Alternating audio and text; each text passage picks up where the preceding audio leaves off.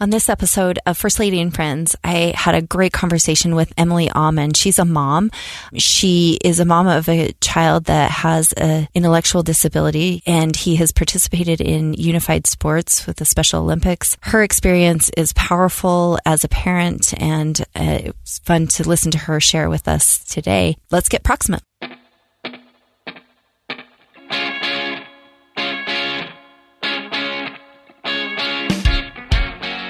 Welcome back to First Lady and Friends. On this episode, I have an incredible person that I just met. Her name is Emily Auman, but we have a love of Special Olympics, unified sports together.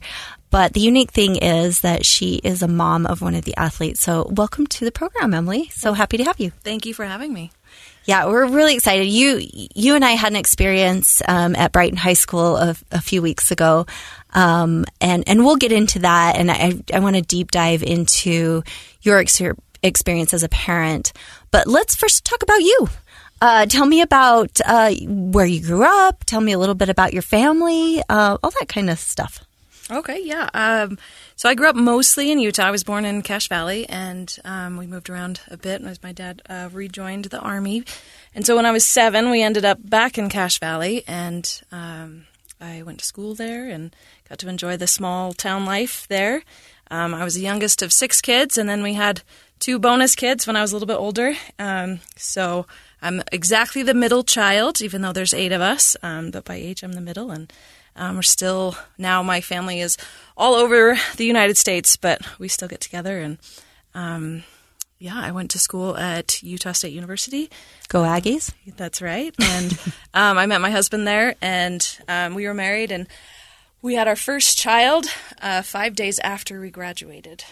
Oh, wow. So I got started right into motherhood as soon as I graduated. We came to Salt Lake City when my daughter was just under 1, and we've been here most of the time there. We got to spend 2 years living abroad for my husband's work. We went to England.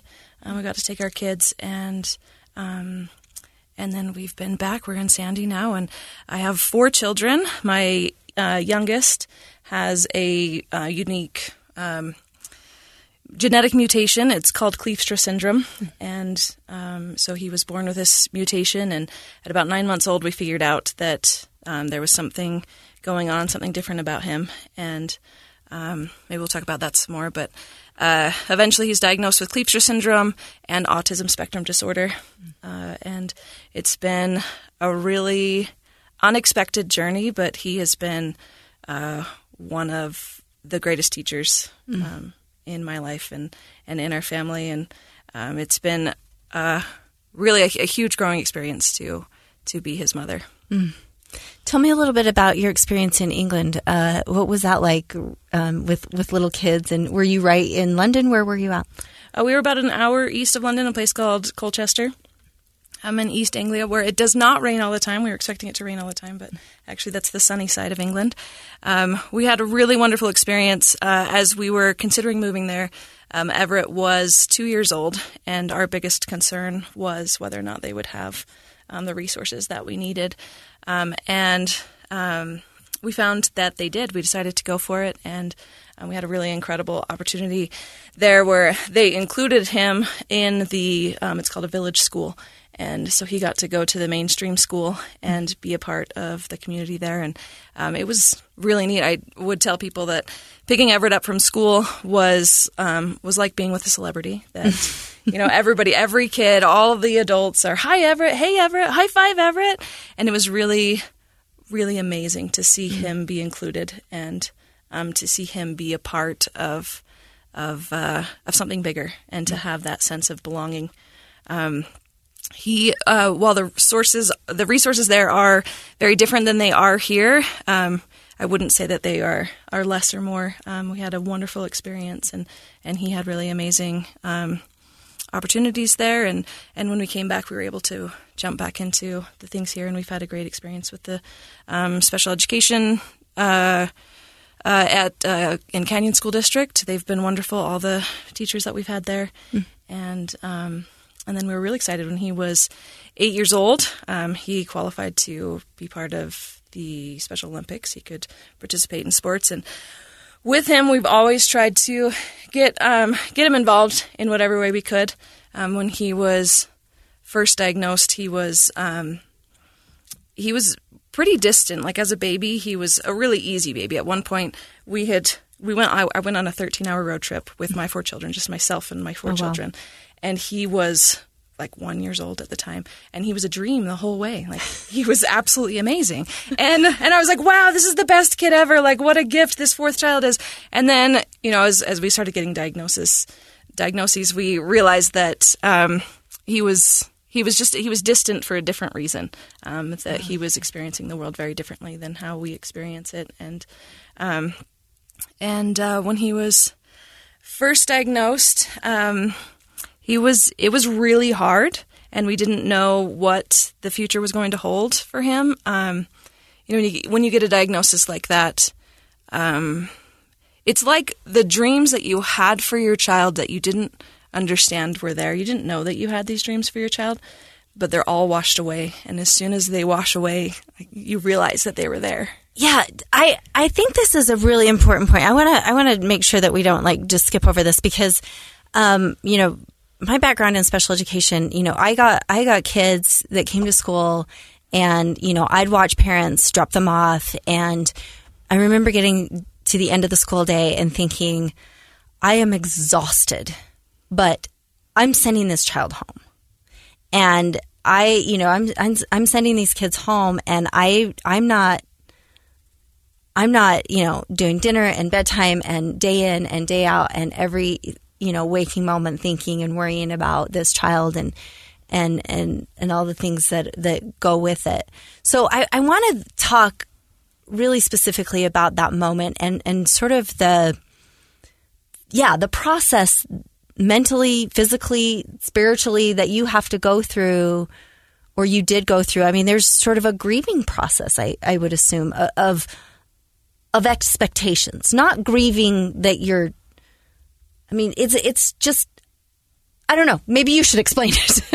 Okay, talk about it. Yeah, you are spot on. There absolutely is a time of grieving, and with my son's diagnosis of Kleefstra syndrome, we have a Facebook group. And will you just explain that syndrome and just maybe talk about? I've not heard of it. I think most of the listeners probably haven't heard of it. It's obviously in the category of rare diseases. So talk a little bit about what it is and sort of how it manifests. So Kleefstra syndrome is a genetic deletion on the 9th chromosome. So the end of the 9th chromosome is missing or mutated. In Utah, when your child has some sort of is delayed, you can just call. In fact, anywhere in the United States, you can call a hotline. I think it's like Baby or Baby, something like that, and they will send people to your home to do testing, and it's free and it's very quick, and that's kind of the first step. Like we had talked to the doctors about it, and we'd wondered about him missing milestones, being able to hold his head up or being able to sit up, and things that we would be expecting him to do. Some a lack of eye contact. Mm-hmm. At one point, I mean.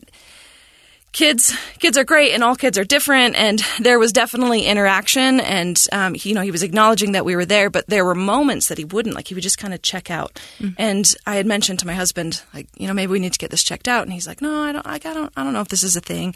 And then he came home from work one day, and Everett was laying on the ground outside, and he said, and he looks at me, and he's like, watch this, and he walks up kind of behind him, and he's like, Everett, and there was zero response.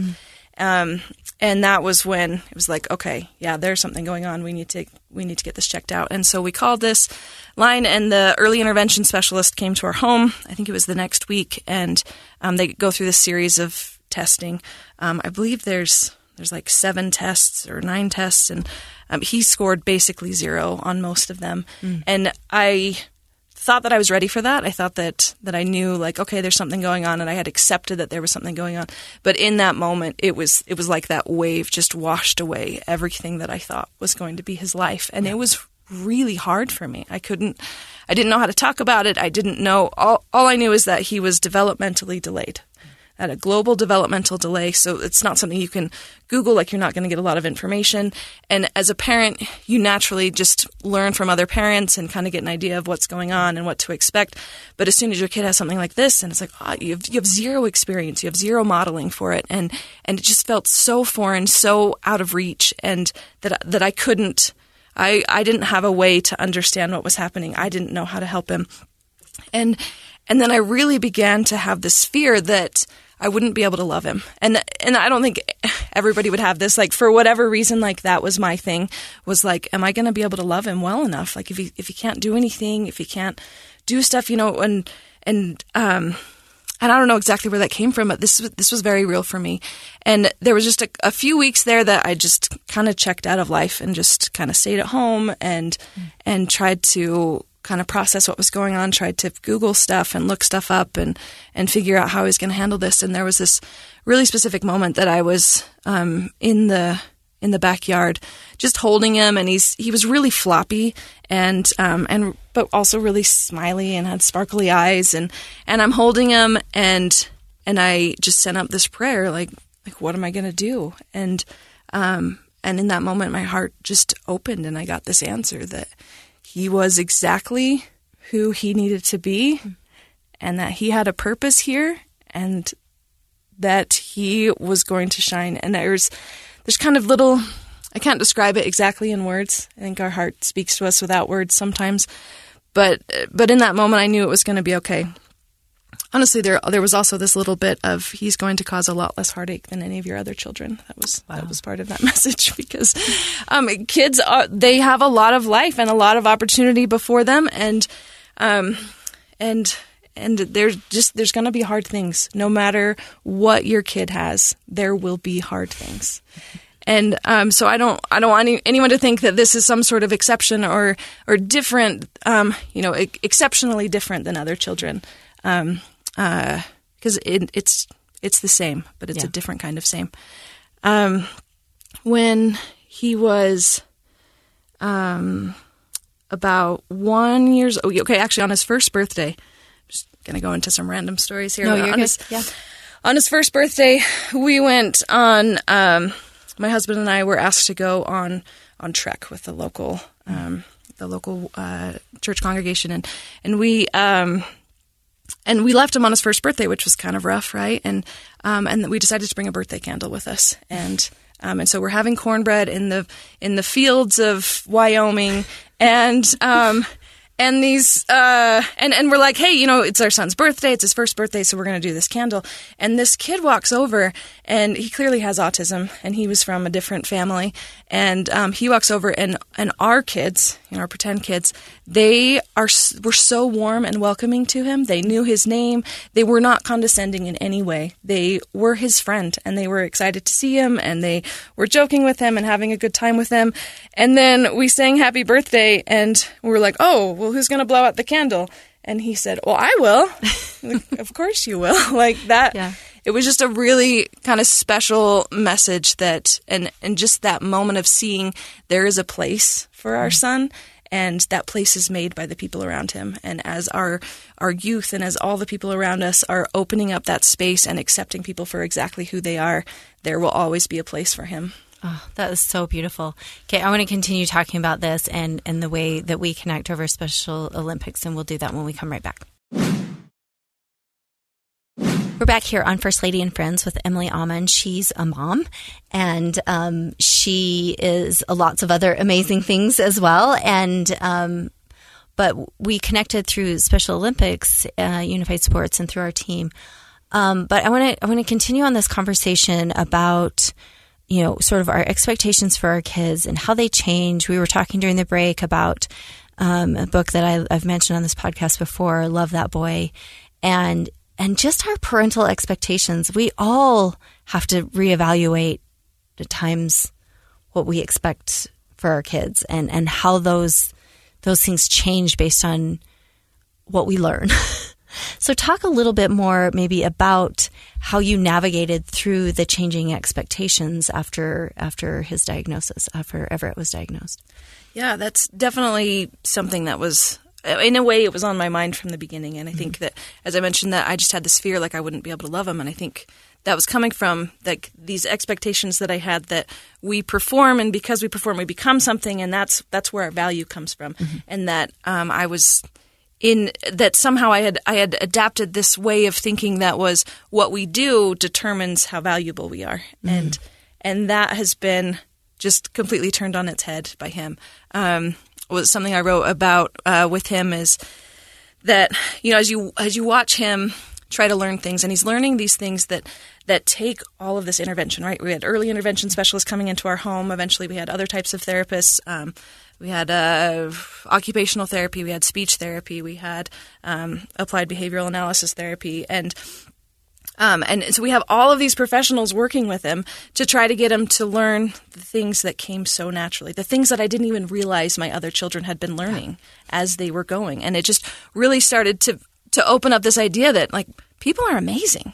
We are amazing. And who am I to ever judge my kid and be like, oh, like I don't know how your grades are there. You know, like you could maybe do a little better when, like, it should be like when you have a kid like this, like everything turns into like, wow, like you were able to get on the bus by yourself today. That's incredible. Like, think of how amazing you are and all how the amazing long things it you took do. to get to that moment, you know, all the work that it took to get to those little moments that most of us, and for your other kids, that we take for granted. Yeah.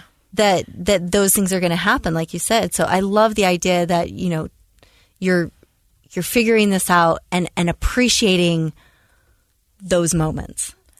Yeah. And, you know, speaking of expectations, also you have to change your daily expectations of like how our vacation's going to go and how, you know, what's dinner time going to look like and like how we're going to spend time as a family.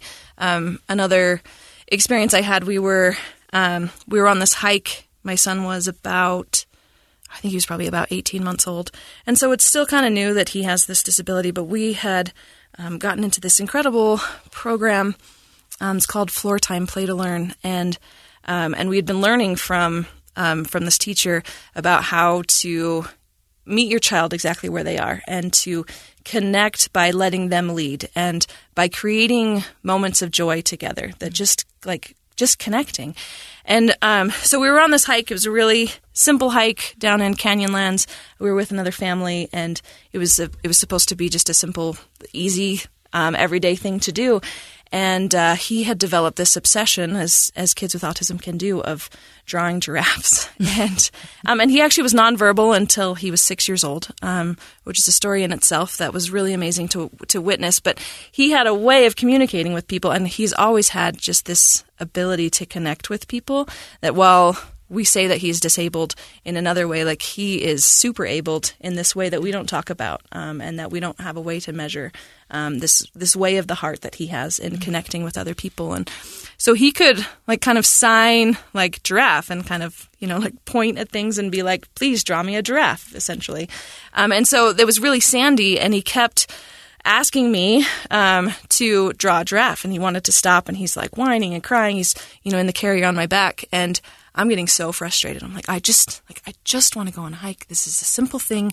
I'm with my friends. I just want to go on a hike. Like, autism, don't take this away from me. So I'm thinking to myself, like, oh, why did we come on this vacation anyway? And then I had this aha moment of thinking about what I had learned in this class, that I had come to draw giraffes in the sand and to connect with my son. And so I stopped trying to catch up with the other people, and I let him down, and I got a stick, and we drew giraffes in the sand. And then we would walk 20 feet and draw a giraffe in the sand. And then we would walk backwards 20 feet and draw a giraffe in the sand. And so I've been able to adjust this expectation that maybe instead of going on a hike, like, we'll just go outside. We'll just find a beautiful place to be, to sit together, to enjoy nature, and to do what he wants to follow his lead. And just the beauty that comes from following your child's lead instead of always trying to lead them. Gosh, that's so incredible, and something, again, there's so many lessons that you learn painfully that we should all learn as parents, and I think that's a beautiful, beautiful thing. Talk a little bit about, as he's grown in school. I've shared this before. I had a a person who graduated from high school, recently, and I was asking him about his experience. He had a physical disability, and he was telling me that, I said, were you bullied? And I was talking about, his experience, and he said, no, I wasn't bullied. People were friendly, but they weren't my friend. And there's a difference, and because he said that to me, I have not stopped thinking about it, and that what that means for all of our kids with all different abilities, and what it means to the difference between, of course, we want people to be friendly. Of course, we don't want them to be mean, but there's one step further. Are we being a friend to someone that needs us? So talk maybe just a little bit about Everett's experience as he's grown up with friends and how he's made friendships, if he has. Well, Everett has always been drawn more to adults than to children, and developmentally he is still very behind, and so he hasn't had as much opportunity to be friends with peers. But the Special Olympics opportunity that environment has provided that for him. And it is so amazing to watch these kids interact with each other. So in Special Olympics, you have your Special Olympic athlete, who is a person with a intellectual disability. And then you have a unified partner, which is a person without a disability that is competing alongside them. So Special Olympics is the most inclusive place that you can be. It's so beautiful. It is so beautiful. Sometimes with a child with a disability, you almost get they're like the most exclusive club is being a mother of a child with a disability, and sometimes it can be kind of frustrating because it's like, well, my kid doesn't have that disability, but I still want to be your friend. Can I be part of your club? But Special Olympics is anybody that wants to be a part of this. Yeah. And it really is an amazing experience to go to these events, to go to practices, to go to the competitions, and to watch them love each other and just to be. The thing I feel about Everett is that he knows that he matters, and he knows that you matter. And then that's just how he exists. And it's just so, it is kind of, it's really hard to describe, right? It's something that you feel, it's something you experience with your heart. So you just need to go to a Special Olympic competition, get involved with Special Olympics, and just see what this is like. The Special Olympics team that we're on right now, the Salt Lake Stars, we just started last year, and it was some Special Olympic athletes, and then we had some unified partners, and most of the unified partners are high schoolers. In fact, a lot of them were freshmen in high school. And then our coaches, some of our coaches are seniors in high school, and then we have a mom that when she was a collegiate dancer, and now she's a mom, and those are our coaches, and then we have these awesome high schoolers, and if you listen to them talk about it, they love it. They talk about how inclusive, how encouraging, how the friendship is just so natural there. And really, the only thing you need to do to matter there, to fit in, is to show up. And it's just there's nothing else like that.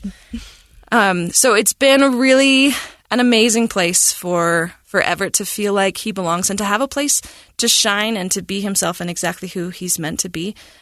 He can be pretty goofy, and up on stage, he loves to he's on a dance team right now, and he loves to try to do the splits, and he's a ham. He will get the audience in any way that he can, but he knows that he belongs, and he knows that he matters. And as a mother, there's not really, as we evaluate what we want for our children, and reevaluate that, and that definitely came. What I want for my children is for them to feel like they belong. I don't need them to be the best at this or the best at that. I just want them to know that they belong and to have a chance to feel like they are capable and that they can work hard at something. God, it's so true. I've been really kind of thinking a lot about this idea of belonging the last little while, and I love that you talked about that.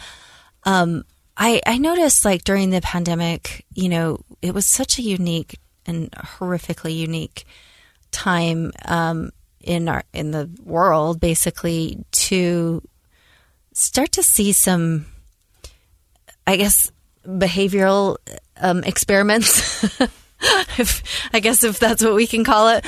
But I thought it's so interesting that the power of belonging was so strong. It's so powerful.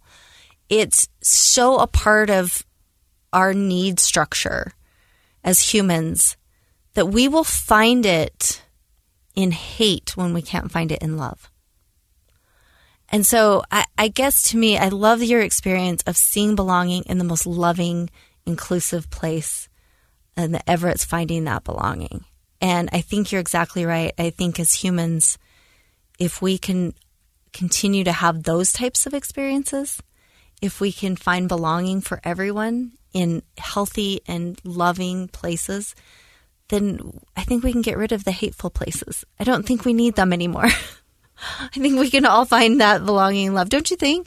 I absolutely agree with that. And in a way, I feel like that's part of the purpose of these people that have these, that are born with these differences than us. And part of the beauty of being together with people of all different abilities and whatever kind of difference it is, that that these people, specifically with the disabilities, really can show us that it's about being together. Like, you matter because I'm with you. You matter because we're together, because we are here walking side by side in this same space, and you don't have to perform for anybody. You don't have to look a certain way, have a certain ability, because, all of those things are really, they're just our genes. Yeah. It's not really us.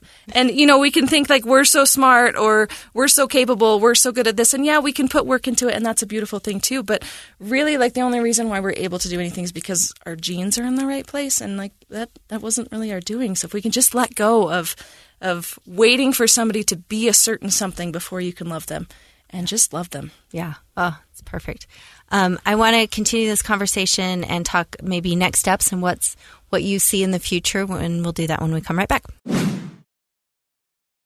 Okay, we're back here with Emily Auman, and we are just talking all things Special Olympics at this point, because we're both so enthralled with it, and we just can't say enough good about the Special Olympics. I have to say that, my just diving into the space, and of course I did special education is my background, so I was aware of Special Olympics. I really wasn't involved in Special Olympics until I started in this role and got more familiar. But I have to say, like, a few months ago, I was actually in Washington, D.C., and we were there for meetings, for National Governors Association meetings. But I just happened to we had a separate meeting with Tim Shriver, who's the chair of the Special Olympics, and I've met with him on a number of occasions, and he's actually there. His group Unite is going to be working with my husband and NGA initiative, but so it was kind of a separate meeting, and then and he said to me at that meeting, he's like, "Come over and see our new place." So I actually had a few minutes and ran over they're in the Watergate building now, just so you know, Special Olympics in the Watergate building, and saw their new, they were still boxes and everything. But it was really cool. He walked me through that space and talked to me about his mom, Eunice Kennedy Shriver, who started the Special Olympics. And, because her sister had an intellectual disability, and she just the origins of the Special Olympics are so beautiful. She didn't want her, and at the time they were put away in institutions, people like that, people who, these beautiful humans who have so much to teach us, like you say, were really being, hidden away. And Eunice really was a pioneer in making sure that they had a voice. And so walking through with her son, seeing the pictures of all the Special Olympics games from the very beginning, it was so beautiful. And I can't tell you, I've talked many times about going to the USA Games last June, but this June I'm headed to Berlin to the International Special Olympics Games, and I am so excited. I can hardly stand it. But I want you to talk about you've talked a little bit about your experiences. Talk about, maybe the changes that you've seen in Everett as he's participated in the Special Olympics. Well, Everett is actually not my only child that's involved with the Special Olympics. Both of his sisters also are with the Special Olympics, and so I would, if you don't mind, I would love to talk about the change I see in all of them. Yes. For Everett, it felt like this battle to try to find a place for him to be involved with something. School is not a place that he is highly successful. He can go to school and not feel like he's super capable, right? Like he can. That's a place where he would notice where he's falling short of his peers. And so I wanted him to have somewhere to belong, something that he can be excited about, somewhere that he can find joy. Because I think that's one of the biggest things that we can teach our children is to I think that's what education is about, is to maximize their capacity for joy. So I wanted him to have these opportunities.